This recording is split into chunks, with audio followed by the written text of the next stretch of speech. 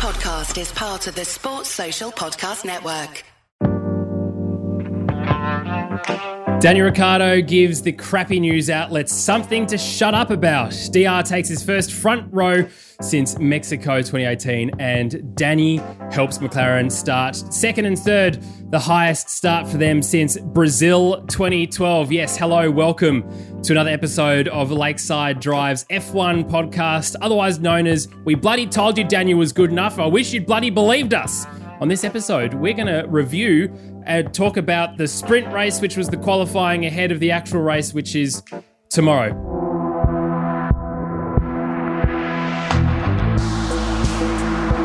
And I'm joined by my friends and yours too, Thomas's Tommy T, Thomas J. Camp. Lads, hello to you. Tommy T first. How are you doing? I'm good. How are you, boys? I'm good. Campy, how are you doing, mate? Good. Severely hungover. ST ruggling at the moment is what I would call what I'm doing, but yeah, no. ST ruggling. ST ruggling, yep. Put that on some more merch as well. Well, boys, as I said, Daniel Ricciardo, aside from the fact that Tommy T can't spell his last name on our Instagram. Horrible speller. Horrible. At least you don't write all the copy for most of the stuff. Oh, wait. True. Oh, wait. So happy. Like, I just genuinely so happy for him. So much Italian joy and love on that, well, not podium. It was kind of this weird sort of semi-raised bit of the track. But before we talk about the sprint qualifying race, no one's still decided what it's called yet, by the way. There's been heaps happening. But before that, if you're watching us on YouTube, it's great to have your company. Thank you. And if you're listening to us as well, wherever you listen to podcasts, thank you very much for not only subscribing, but also leaving ratings and reviews. There has been stacks recently. We genuinely love it. From Sweden, from the UK, from Ireland, from Australia, from the US, Canada. So good. And we're still chasing those 1,000 subscriptions on YouTube. We're getting a lot closer. So thank you to you if you've done that in the last couple of days too. Lads, literally just as we finished recording the podcast on Monday, Valtteri, like 45 seconds later, Valtteri Bottas was announced to go to Alfa Romeo, which is the most Lakeside Drive thing to happen, I think. Campy, let's start though with the proper start, which is Kimi retiring, because we haven't yet properly had a conversation around his sort of success, what it meant for him to go away and come back to the sport, and of course for this year. Oh, look, genuinely one of the most naturally talented drivers I think we've ever seen on the grid. Came into F1, bit like Lewis Hamilton, who is this young, fast kid that no one's heard of before. Set the world alight. Got his world championship with Ferrari, but did some amazing things in that McLaren earlier as well. Got a bit disenfranchised with the sport for a while and decided to move on and try other things after his world championship. And it didn't really, he tried rally, he tried NASCAR and tried IndyCar, and it didn't really come off for him, anything he really tried to do. Then came back with Lotus, and Lotus was a really strong team in that Red Bull era. And particularly, I think it was like 12 and 13. I think Lotus was consistently on the podium with him and Grosjean as teammates. He got a couple of wins in that team too, but that was enough for Ferrari to say, all right, this guy's still got it, let's get him back in. And yeah, he didn't have 4 or 5 amazing years with Seb Vettel at Ferrari, but he had that consistency that Ferrari was looking for. Seb was the number one driver, and that's really defined his career. He dropped back to Alfa Romeo, and his first year in Alfa Romeo after going back from Ferrari, the first half of it was spectacular. But unfortunately, the development on that class sort of ceased to halted, and we've seen him sort of being a bit of a backmarker, which is not what we want to see for Kimi. He's well loved around the world. He's got this blasé attitude about everything, the way he goes about it. Mr. Iceman, cool, calm and collected. He's got some of the funniest radio conversations. Shut up, I know what I'm doing. Just quality to listen to. He's the most liked man on the grid. Done a lot for this sport. I think it's easier to keep him around than not, but why would you want to come racing in that Alpha in 2022? He's given a lot. Superstar, wish him all the best. Him and his family with, is it Mintu and 2 kids as well. Robin, and Rob N and someone else. I can't remember. You're doing very well, Terrell. I would have absolutely no idea, Campy. Hungover Campy still knows Kimi Räikkönen's at least one of his children's name, which is look, excellent career. Sad to see him go. I would have loved to see him in Melbourne one more time, but hey, that's the breaks at the moment. And all the best to him. And we wish him well recovering from COVID, which he's still out for at the moment. Yeah. He'll be fine. All the best. It'd be interesting to see what he does with himself next year. I mean, as you said, Campy, like he obviously went and did the rally thing, and that wasn't necessarily super successful for him, but he doesn't have a lot to prove, does he? He's got a world championship under his belt. He returned to the sport and won a race. I don't think anyone's ever gone away from the sport, returned to the sport, won races as well, and then go to Ferrari. I mean, he is the last world champion for Ferrari. That's like, just let that process. It's pretty ridiculous when you think. Anyway, I think the first year we did this podcast, when there was no COVID, they did a special on Italian F1, and they had all the past and present for Ferrari drivers get in their suits and go to one of the squares in Italy, and I still remember Kimi Räikkönen is still the most loved ex or current Ferrari driver out of anyone on the grid, and the crowd was astronomically large, and he got the biggest cheer by far in that small glimpse we got. So I just think that speaks to the character and how much he is really universally loved. So. Yeah, he's a good guy, and we are going to miss him. At least we'll get to see him, hopefully, in the next couple of races. Well, of course, with that, we know that Valtteri Bottas is now stepping to Sauber Alfa Romeo. Tommy T, your thoughts on what this is for him and whether it was a good move? Fin for a fin. Just straight swap. There can only be one. Is that the third Nemo movie? Yeah. No, I think I don't know. What's Nemo? I knew it. I was waiting. So I had to go at you while we were bloody drinking. Campy does pop culture again. Jeez. No, we'll have to wait and see, I guess. Now that Alpha's a bit out from under the thumb of Ferrari, it might be different. But while they were the very, very junior team, you couldn't really see much of a future or that car being much more competitive than it is. But it could be better. I think we've talked about it, and Williams would have been a nice kind of full circle. They look like their development's coming forward. But to be honest, I wonder if Valtteri just wants to get out of that Mercedes kind of area and pave his own way and kind of be out from the Mercedes thumb, I guess. So glad that he's still in the sport. Love the guy, and really hope that he can do some good stuff in that car next year. Yeah, I'm glad he's staying. I think probably the weight now of what he's known and for however long he's known it is finally lifted, which is why we've seen a good result for him this weekend. Yeah. But Campy, let me ask you this, or put this to you. If he had decided to leave Mercedes last year, he would have had a hell of a lot more options to him, specifically one Red Bull seat. And I think Christian Horner and Helmut Marko, noting that they ended up taking Sergio Perez because he didn't have a seat and because of his pedigree, I suppose, in the sport, that Valtteri would have been a better option for them. Do you think it's almost unfortunate that, and I know it's hindsight's a wonderful thing, right? What does Scotty from marketing say? The heroes of hindsight. But hindsight's a wonderful thing. He had to try and get out of the gate very early this year to try and catch that championship. We now know, of course, that's not a thing. Do you think, looking back, he should have gone and he might have ended up in that Red Bull seat for this year? Well, look, I think Red Bull still shouldn't have signed Sergio Perez as early as they did. I'm looking at Perez's results and I just don't think he's cutting it. I think Bottas is the first perfect fit for a Red Bull. But in hindsight, you'd never make that decision as Valtteri Bottas, I don't think. I just don't think you can.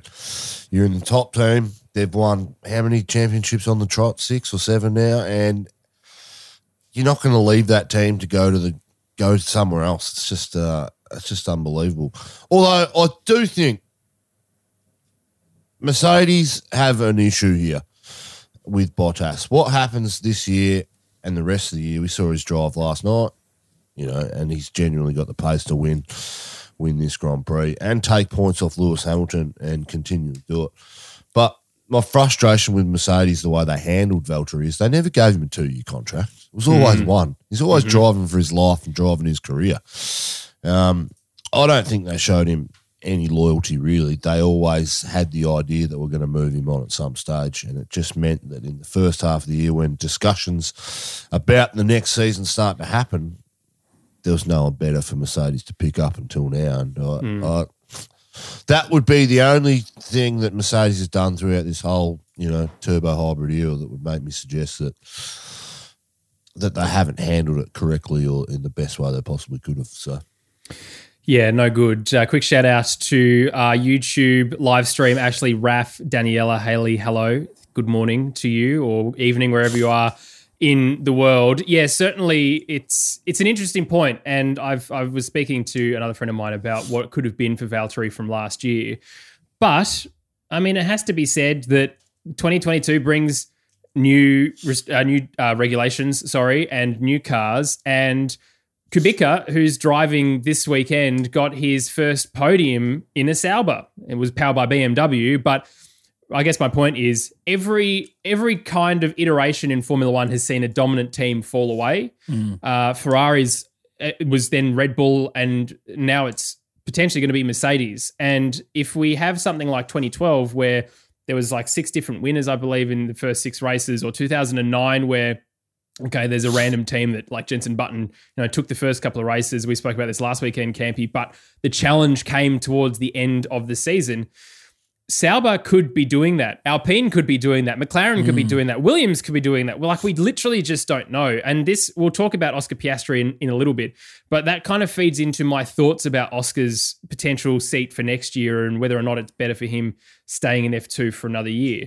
Anyway, it's an interesting conundrum, but there is every possibility, I suppose, of Ferrari-powered cars just being more competitive than Mercedes-powered cars next year. We won't know until we get there. But I'm glad to see Bottas happy, can I just say, because it's the first time I've seen him smiling on the grid. His race engineer sounded very good on the radio. I'm very happy for him, rather than... Because he's also under the thumb too, right, from Mercedes. His engineer on the radio is being hamstrung at every turn. Yep. All right. Well, that obviously means that George is going to Mercedes, which is the worst-kept secret in Formula One. Campy, what are your whole thoughts on the double British lineup for a German team? Yep. Good on George. Yep. What do you want me to say? Look, we've been speculating and talking about this for ages, and it's the world's worst kept secret. That's where he's going. So, look, George will go in there, and he's the future of that team. Unfortunately, the way that Mercedes will be looking at this as an organisation is Lewis has passed his best. He's still got some fight in him. It's a bit like Cristiano Ronaldo going back to his first club at 36 and scoring 2 goals on debut for them again. I think, look, Lewis has still got a lot to offer that team, but I think George is going to grab it by the horns and take direction of it. And that's what Mercedes want him to do. And I think we're going to see a hell of a lot of tension there. I think there'll be a passing of the guard at some stage. If we're not seeing the passing of the guard this year, it happens when greats end their career, and, Lewis will never pass Max Verstappen again. He's still got some fight, but, we may be witnessing that at the moment. We go into the Max Verstappen era of absolute domination. But who knows? We'll see what happens. But George Russell, good on him. Congratulations. Now we get to see what he's made of. Now we get to really assess how good he is, and whether this talk that the British media has talked up about how good he is, maybe there's smoke in it and he's just crap, but we get to have a genuine look at how good he is. So, what do you think, Tommy T? Because it was everyone, including F1 social channels, were just overdoing it. It was very, very sickening. You might be surprised, but we follow a fair few meme pages on the old Lakeside Drive Instagram, and I was so sick of seeing fake George Russell do this, and it was constant to the fact that F1 had to actually change their format of releasing a new driver so they could trick people into actually saying, "Oh, this is real, this one." Yeah. I'm excited for the on-track side of it. I'm really not excited for the off-track side of it, to see those two out-humble each other about how much they love the support and the garage, and I just find some of the Shut way up. that those two guys talk about those things very fake, whereas someone like Daniel or Kimi or Valtteri are just straight up and just give you real stuff. These guys are so polished, and I don't want to watch this polished crap. I want to hear real raw stuff, which you sometimes get out of Lewis when he's frustrated, and maybe we might see that. But I would put money on we're going to see two bloody polished guys being super boring, and we're only going to see that because it's double British, because that's all we get. So that side, no thanks. Give me the on-track battles, because that is going to be exciting. Yeah, I think you're both right. Like, George is going to push hard. He's not around to make friends. He's there to win world championships. And look, who knows if he does win a world championship next year? What does that mean for Lewis? Does Lewis bother staying around for his intended time? Like, it throws in more jeopardy, I suppose, to use your term, Tommy T, which is good for the sport. Big time. And hopefully it's good for teammates as well. The best news, I think, that came out of all of that, though, and I was actually surprised that Williams announced this so quickly, it was Alex Albon to Williams, meaning and confirming that it is going to be the nicest grid on the team. Nick Latifi, Alex Albon. Of course, they were teammates in F2, I believe, back in 2018. Oh, right. So they've got history together. Look, Alex Albon, I'm very happy. Out of all the choices that they could have put in, apart from Oscar, I think he's the right person because he really got screwed around by Red Bull. Yep. He never really got an opportunity to show himself in the Toro Rosso for a full 12 months. I think he did a great job in those first 6, which is why he was promoted to the Red Bull team, and we know what happened there.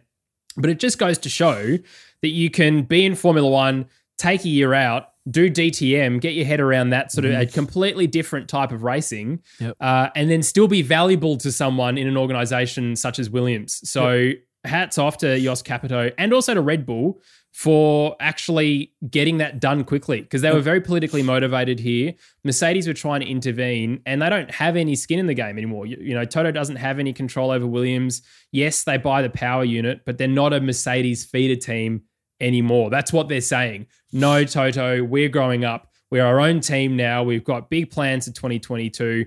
He's just been driving the 2022 Red Bull Formula One car in the simulator, no doubt, as the reserve and test driver. So he's going to bring all of this knowledge with him and the Red Bull knowledge into the Williams factory. I think it's very smart. Campy?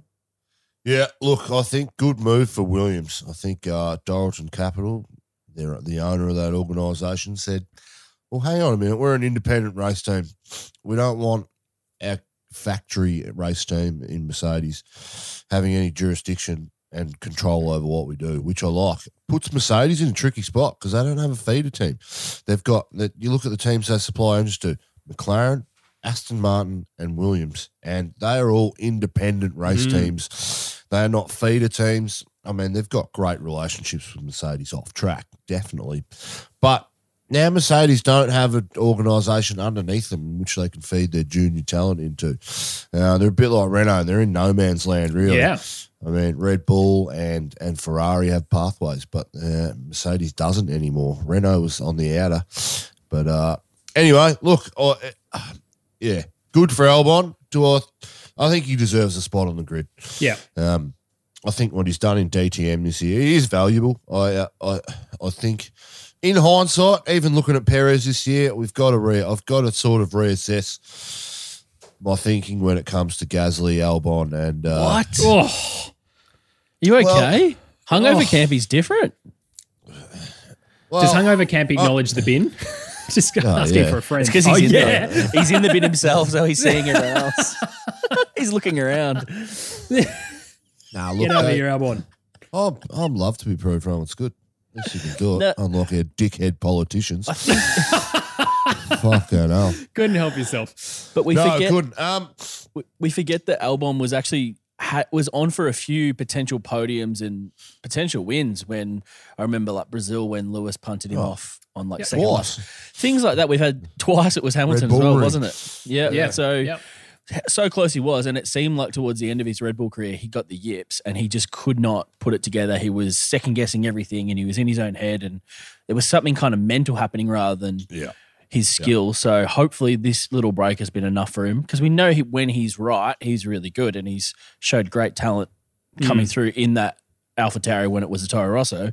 So Good luck. I hope Nick Latifi is going to be a good teammate for him. I think that's a good comparison, and hopefully we can see one of them shine. And that's kind of what we want to see, them move up into another team eventually. Yeah. Well, I mean, at the end of the day, he literally has no pressure on him to perform in this Williams, which is the ideal situation for someone like Alex, who has been fighting at the front of the grid. And you're absolutely right. Nick Latifi is going to be consistent. Campy, we spoke about it last weekend, that you think if Williams start getting their life together towards the front of the grid, and don't forget, they're going to have the most time in a wind tunnel out of every team, or maybe second to Haas. But either way, we are going to see, I think we're going to see a significant change of the guard. And it's going to be around that midfield pack.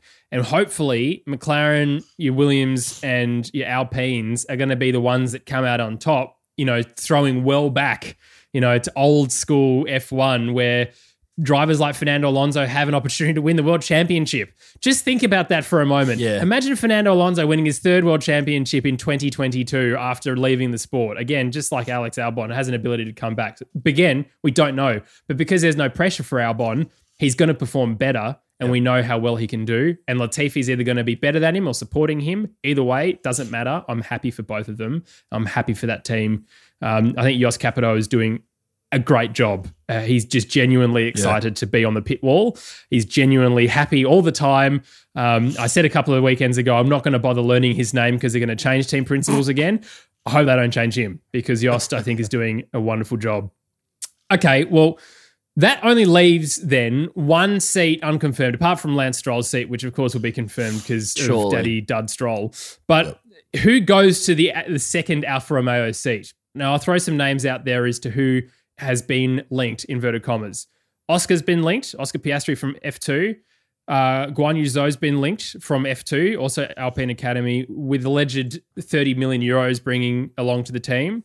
You've got Nick de Vries, who obviously Tommy will love because he's Dutch, but coming from World Championship at Formula E. And Italian Jesus, of course, is still there as well. There's outside shots like Schwartzman and other Ferrari juniors, but I think Tommy T mentioned it before.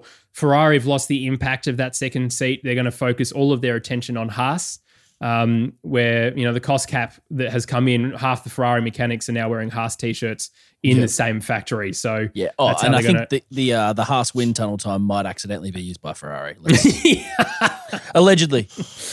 Yeah, I mean, they're going to allegedly, it will happen. So Tommy T, who do you think? Who do you think is the strongest at this point to go? Because let me also say, Fred Vasseur said he's in no rush. I think Italian Jesus is doing enough, to be honest.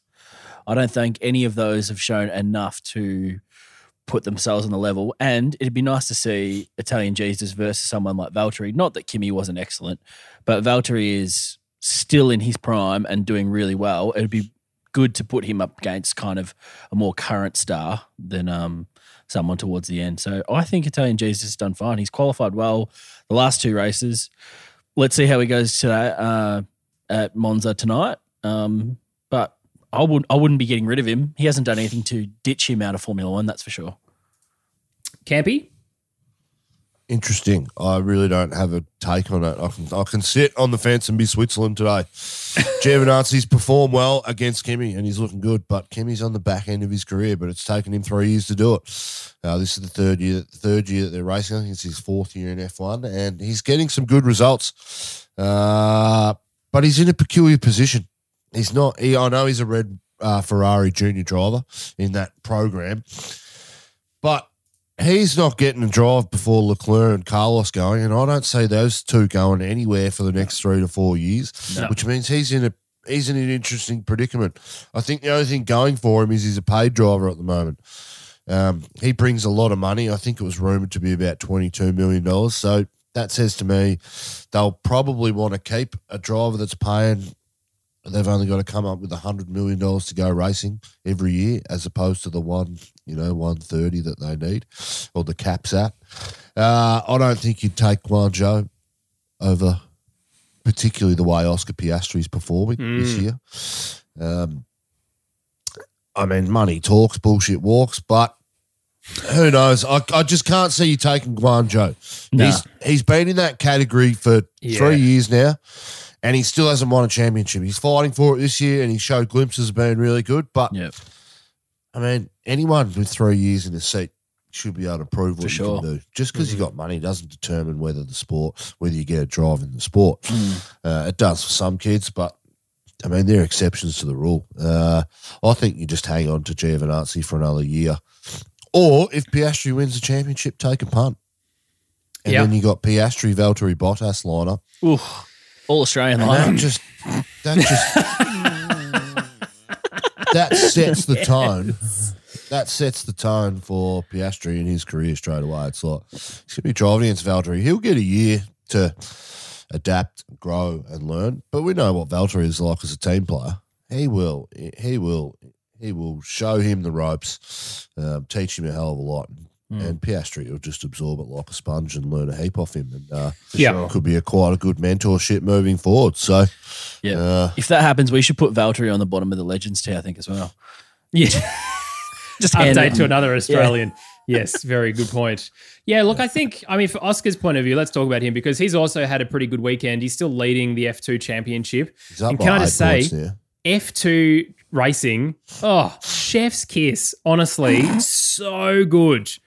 Theo Pourchaire, he just went full Hamilton over the first sprint race because he just absolutely sent it. I mean, in the following one, he didn't have such a good outing, but because there's so many different drivers and the cars are fairly similar, you get to see talent shine through, and sometimes some talent's better than others. And I just really enjoyed watching it. But Oscar's performance, I think, especially against Guan Yu Zhou and Pourchaire and Schwartzman and others, he seems to be on another level in my mind. He seems to be doing the George Russell, carrying that momentum, the Charles Leclerc, carrying that momentum from Formula 3 into Formula 2. And I think it probably would be a waste for him to not carry that then into Formula 1. Yep. However, is Sauber the right place to go? The answer is, well, if it's the only seat, then yes. The other problem we've got, though, is he's an Alpine driver, with a Renault contract. And we know how useless they are at doing anything for any of their drivers. Because they don't have a junior team, effectively they've only got 2 seats in Formula 1 for them. Ocon's been signed to about 2047, and Alonso's going to keep, extending each year for another year because they'll just give him the contract if he wants it. So for my mind, Williams would have been a good seat. If Albon didn't go into that seat, Piastri could have gone there. Maybe Williams would have switched engine suppliers to Renault. We could have seen a shift that Sauber way. doing it though. Well, Sauber's owned by Ferrari Group, the Chrysler, it's all the same group. So it's very unlikely that that's going to happen unless Sauber were to ditch Alfa Romeo as their chief partner and go back out on their own, which potentially they could. Who knows? It's an interesting sport. But for Oscar, Campy, you and I have spoken offline about this as well. If he doesn't get the Alfa Romeo seat and he wins Formula 2 this year, it means he's without a Formula drive for 2022. What does he do? And then what does 23 look like for him? I think he needs to – if he wins F2 this year, Renault, and he doesn't have a seat full-time next year, Renault have to give him every test, get him in the car as much as they possibly can. They need to get him into the car for FP1 sessions, for half the race weekends every year for the calendar. He needs to be consistently driving a car, even if it's once a month or twice a month. But he needs to be doing it. Even if it's for an hour, he just needs to keep those skills up and be in it. Does he go to another formula? Do they go and put him in DTM or a Formula E or maybe even IndyCar for the year? Or Super Formula in Japan? Well, something. He needs to do something, but Alpine need to give him a big bone if he wins it this year. What's the point in having a junior driver academy and you got a guy that, wins? Is that good? Yeah. Wins Formula 4, the Formula 4 European Championship, F3, F2, 3 years on the trot. Yeah. And then you're not giving him the bone. There's no other drivers ever done those 3 championships in a row. We've had F2 and F3 consecutive winners, George Russell and Leclerc, Hamilton and Rosberg, I think Hülkenberg as well. The kid's got some genuine talent, and he put it on pole this weekend. The feature races have reverse grids, so it's hard to get a gauge of, you get De Ruyveler and Theo Pourchaire that walk away with these races. But, didn't deserve to qualify there in the first place. So, I mean, tonight when full points are on offer, Piastri's on pole. Yep. Yeah. And it wouldn't surprise me if he gets the start and just See you later. 6 seconds, for those 45 He drives off laps. up into the summer, right? Doesn't he, Campy? Yeah, into the Off into summer. the summer. It's It's actually not as dumb as it sounds because of the way that the F1 finishes. You drive off into the summer with the championship. He could. Wow, you're The supporting endless summer. Campy. Good. All right, Endless good. summer. Sorry, Point Campy. break. Great movie. Now, that's what I watched as a kid. What a movie. Patrick As a Swayze kid. at his best. Keanu Reeves. I could see Welcome to Campy as a Lakeside Drive Goonies movie fan. review podcast to go with our Demons podcast. Anyway. Parents Yeah. podcast.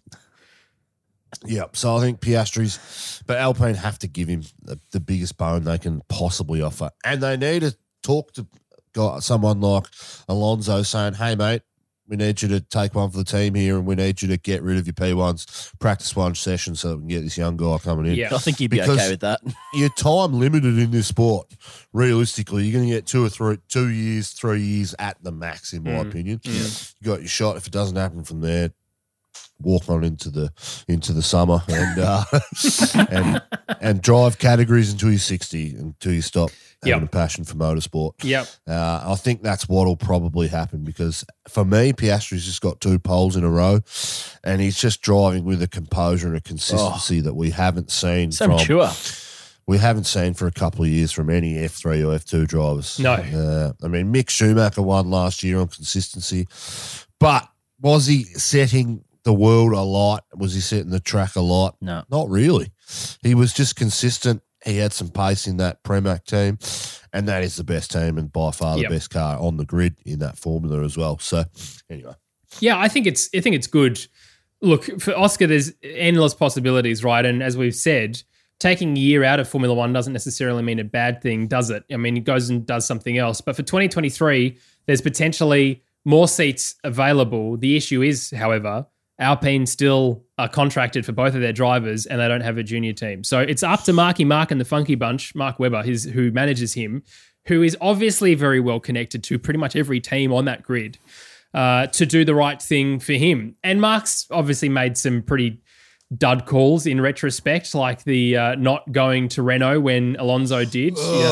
Could have been champion then. It still hurts. It still hurts me. It still hurts him, but he's going to use that experience and grow and mentor Oscar in the best possible way. So as far as I'm concerned for his management, and it's better than like even DR's management, they manage Cristiano Ronaldo as well. They're managing high-profile sports stars. They're not managing the best way into the grid. They look at figures on a sheet, not a relationship. Sure. And I think that, for me, is the real key for Oscar's success is Mark.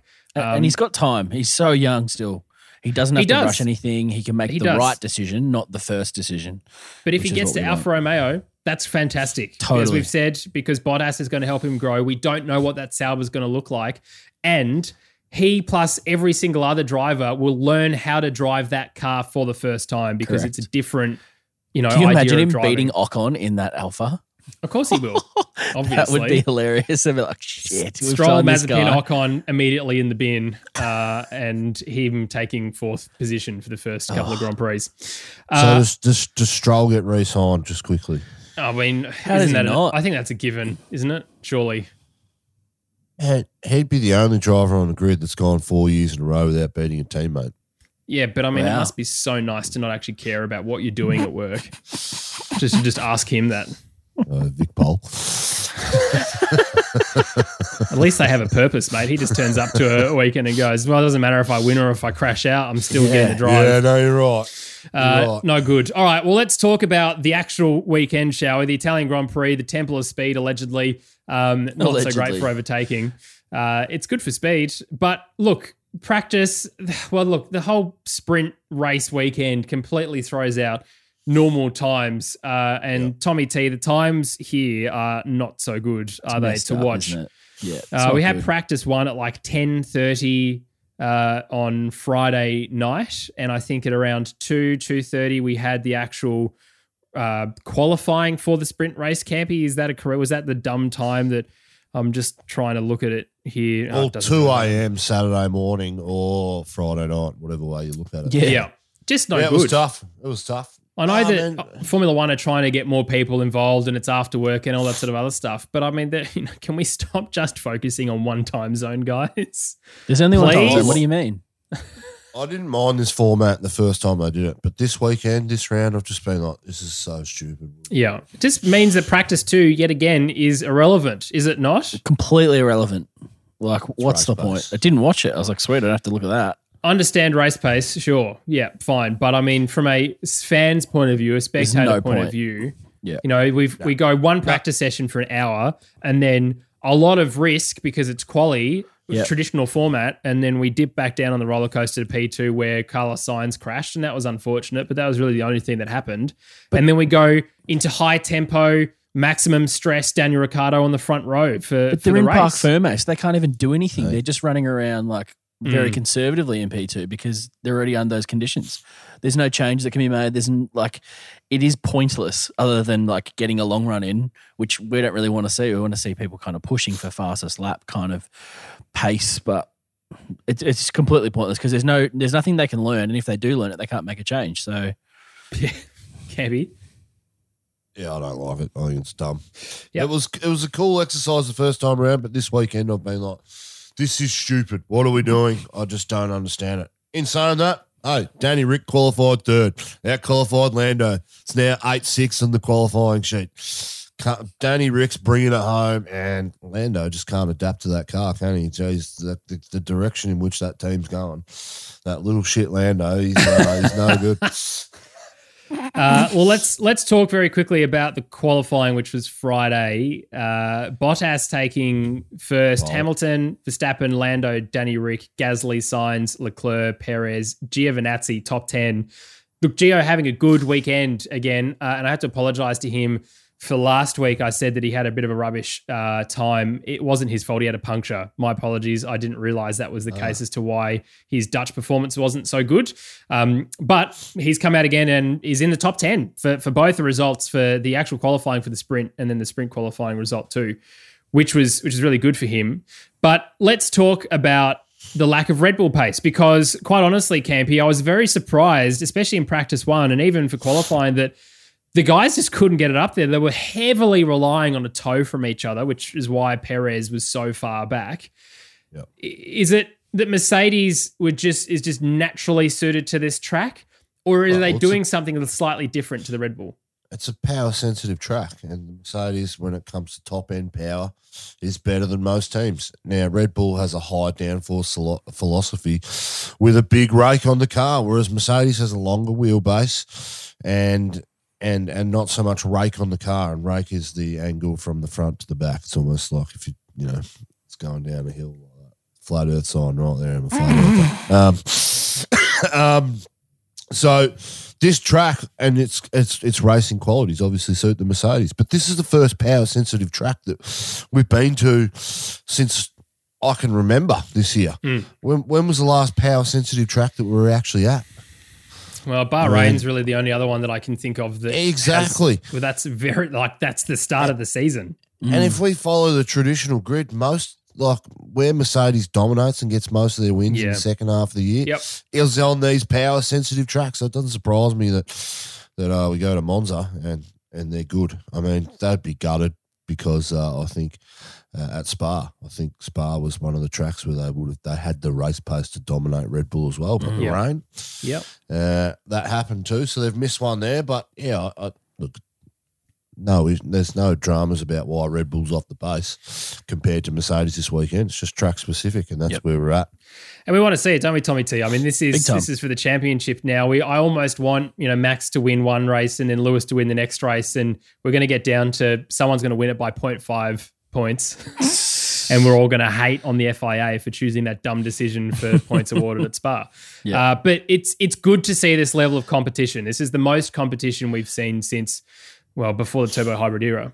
Big time. No, I think Red Bull's going to have to steal this one because this is not a track that they should be favourites, but Max right now you would think is the favourite with Lewis in 4th and Valtteri nowhere near. So They've got to take this one while they can, when you would have thought Merck would have walked away as favourites going into the weekend. So I think it's just going down to that thought we had that I mentioned just coming out of the break, that Max is so focused and he's coming out of that mid-season break. So determined he's going to walk away with this, I think. Every opportunity to stack points on, he's going to do it. He's so determined. He's got no teammate help whatsoever, which we can talk about as well, which is just bizarre. And he's still just annihilating and single-handedly going to keep them in the constructors, I think, as well. Yeah, look, you're right. It's very interesting. Let's put it that way.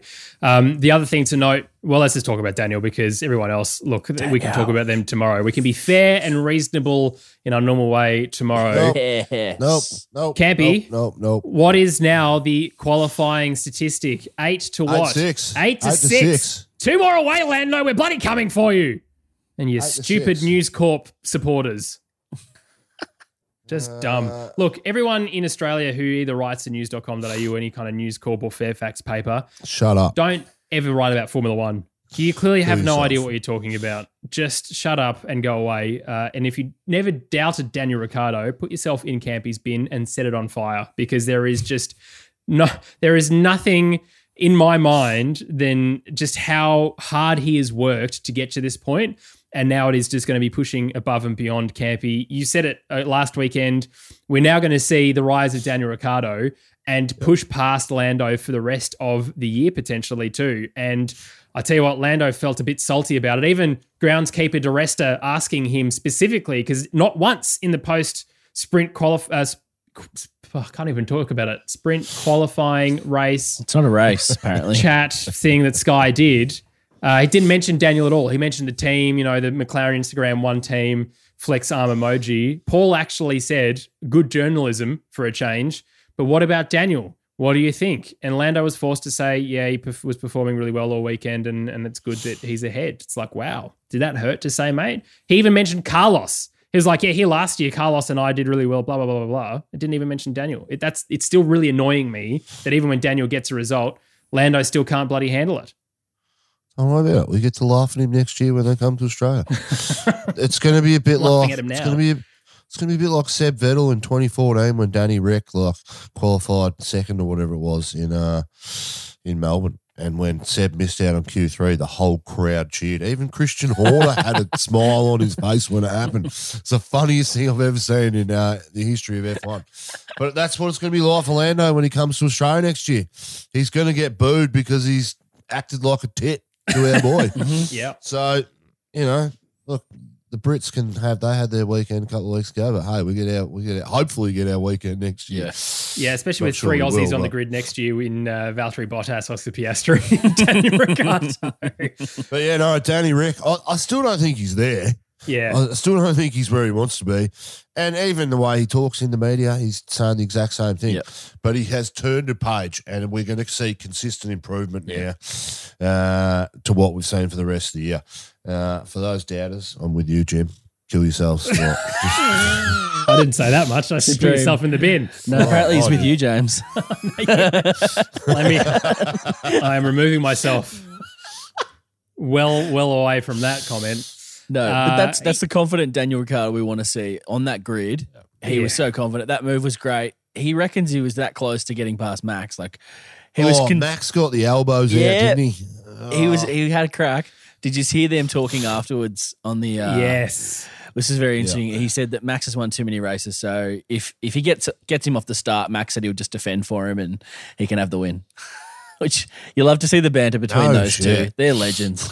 But I think also, like Max got the elbows out, but it was never in a way like Daniel could have continued to send it. Like there is such a bromance there still Big that time. I really love. And I think the older that Max gets, and obviously he's settled down a hell of a lot since. And he's had how many 18. teammates since? Well, yeah, but I think he's realized the value of Daniel, but Daniel's also just a really lovely guy, right? Yep. And he can, as he said, he can get all honey badger in qualifying and get really angry in the last sector. And that's really what we want to see is him being able to flip that switch and go full send on it when he needs to. But that joy, and then that plus Davide Valcecchi doing the interview going, Daniel, and it just like this overwhelming Italian joy from the stands, from that little where the microphone was to his random little medal that he had. Huge smile made me so just genuinely happy. I'm almost convinced it's the best thing to happen this year out of anything that's happened is just seeing the joy on his face. And we got to see a little bit of Michael Italiano standing next to Zach Brown on the broadcast as well. It's like I'm here for a bit of more Michael Italiano coverage on the broadcast because that means Daniel's doing well, right? Yep. I'm here for it. Well, let's talk about McLaren as a whole then, because ahead of the race tonight, Daniel Ricciardo is on for a podium because two things. Monza is very difficult to pass at, which we've just said, not necessarily for F2 or F3, but certainly for Formula One cars. Pretty much every driver in their press conference after the sprint race said passing was very difficult once we got into a rhythm. Valtteri and Max sent it and they went a lot faster than Daniel, but Lando really held up the Mercedes of Lewis Hamilton very well, Campy, didn't he? So what is it? What can we do? Free tyre choice tonight. The softs give an extra 4 meters on the start. So is position more important to begin with? And can they build a gap? Can Daniel Ricciardo potentially even win this Grand Prix tonight? Oh, he can win the Grand Prix. Don't worry about that. I think they've got to go not aggressive off the start. They've got to start on the mediums. They've got to, because it gives them options later on the race, depending how the race unfolds. You can still get the start on the mediums. It's not a problem. Just don't do what Lewis did. He's just good. It's clear to me that if Danny Rick gets a start tonight, an all-time start, he can make up those 2 positions into turn 1. Luck goes his way. And he can just lead. He can drive that race from the front. If he starts on the softs, my fear would be that they burn them out too quickly and they fall for the undercut or the overcut, whichever way it goes. But I think McLaren need to do something as a team tonight. I think we need to see Lando get into the podium positions as well. And they need a rear gunner. Whoever's in front, whether it be Daniel or Lando, I think it'll be Danny. I think he'll get into at least second off the start, if not first. Well, he is starting from second. Don't forget, VB's got a grid place penalty. Oh, he is too. Oh, Campy's realisation. Campy's woken up. Come on! Imagine just listening That to side of anything the I grid's said where you about wanna Daniel be. Ricciardo starting second, mate. Oh, sorry. I'm hungover. I've got a bloody... Hey, Campy, can I just talk to you for a second, just real quick? Yeah. Can you actually just read the notes before we start recording, please? No, I'll just talk shit professionally. That's what I do, James. I'm a Sorry, Tommy guy. T. Yeah, sorry, yeah. But that's the side you want, so isn't it? Like, to be honest, if you're going to put a charge on up the inside, this is the track to do it. 400 and something meters into turn 1. The inside's not a bad place to be. Yeah, look, I agree. And Valtteri is also going to send it as hard as he can, but he's not as aggressive as Max or others, let's be honest. So Who are you talking about?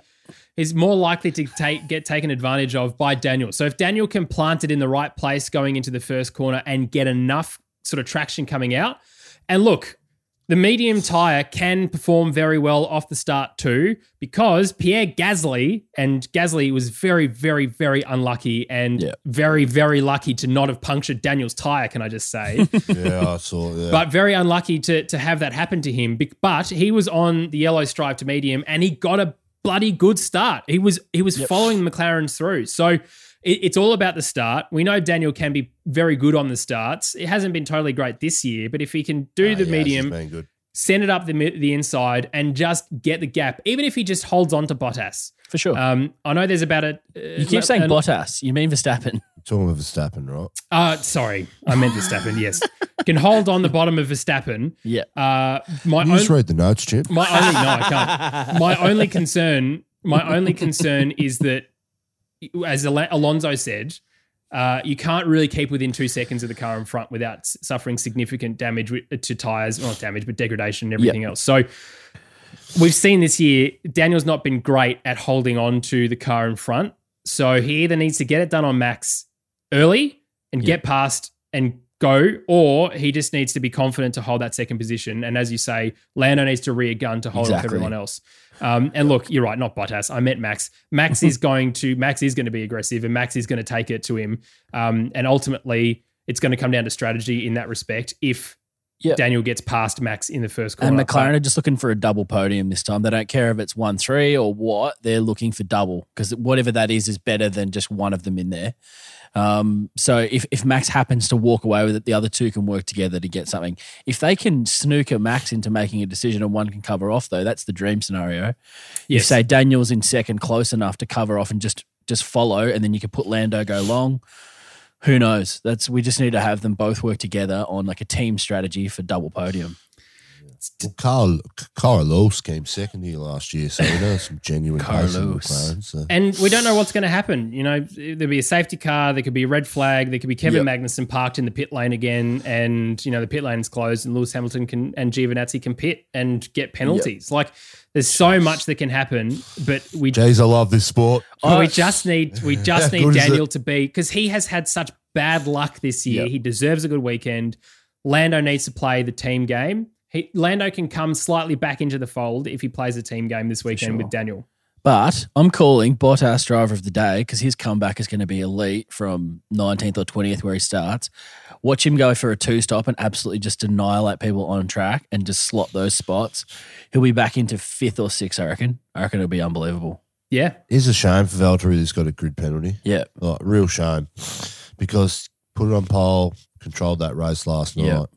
If he had been starting in first, I could see him easily going off and getting a win. Yeah. And what a statement after he's just been dropped by Mercedes to come out and win. Yeah. But I've always said he's capable of winning 4 out of the next 10 races. Yep. So it's a little too late, unfortunately. So, Campy, do you think 2-stop or 1-stop tonight? Obviously, the tyre is going to perform differently than it did yesterday because it's going to be warmer. Track temperature is going to be warmer. So, are we on for a 2 or a 1? Oh, look, I didn't watch practice 2. So did anyone? No one did. Get a sense. I didn't get a sense of what the long runs look like under full race loads, fuel loads. So on history, I would say the top teams again. I think the Red Bull and Mercedes could do a 2-stop if they have track position.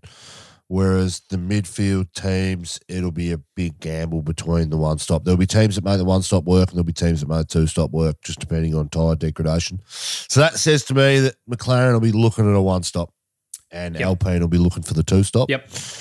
I think people behind kind of from that 5th backwards are going to look for a really aggressive 2-stop strategy. Why not? Yeah. Nothing to lose, especially with tyre choice.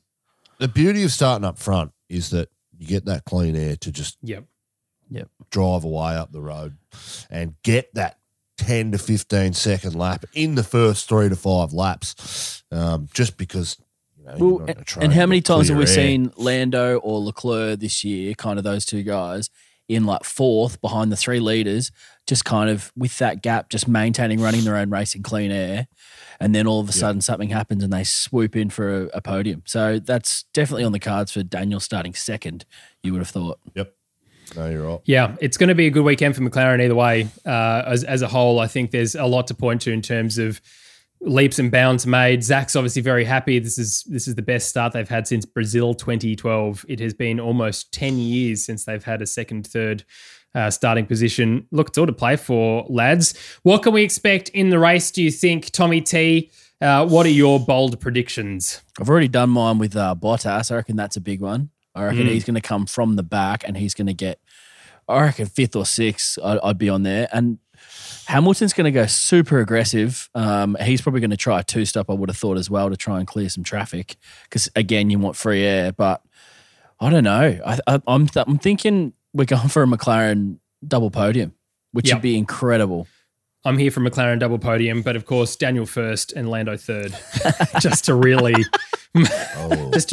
make sure. And Valtteri 2nd. He's going to have that good a run. That's a ripper race. Yeah, somehow.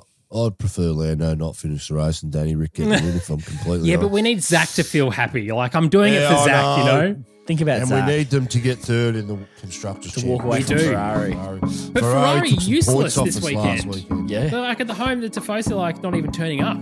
I think that's a good thing for Ferrari. They're not designing a car for one race of the year.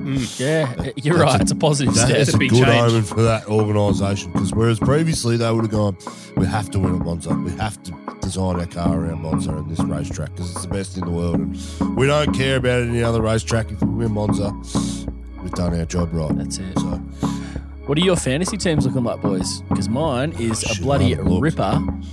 I'm on 142 points already and we haven't even raced. You guys are in trouble. Let's not Tell even ya bring it up, what. to be honest. But good to bring up the fantasy league for other people. If you haven't yet joined our fantasy league, you can find the link in the description below. And we don't really care about the points, do we, Tommy T? And I'm only saying that because I'm if last I bet Campy, I will. Yeah, okay. Yeah. If we both beat Campy, look, I can still do it, I reckon. But we love the name changes, and certainly for the names from last weekend were very, very good. So make sure you get in there. We are keeping track of the best names of the year. Tommy T is going to design probably some other misspelt merch of Campyisms, and you can win yourself some Lakeside Drive Campy merch at the end of the year. Well, lads, look, here's to a Daniel Ricciardo victory. Let's be honest. It's probably going to be a Max victory, but let's say it anyway. Anything for Danny Rick DRW podium. front. Lock it in. I called it 2 weeks We're seeing ago. a shoey, lads. We're seeing a shoey. Oh, yes. On that absolute bloody good sort of thought process, it's time to end. We'll chat to you tomorrow night, Monday night, Australian time, for our full race review. Enjoy the race, and if you want to watch along with us, join our Discord server. Links in the description below. Thanks, lads.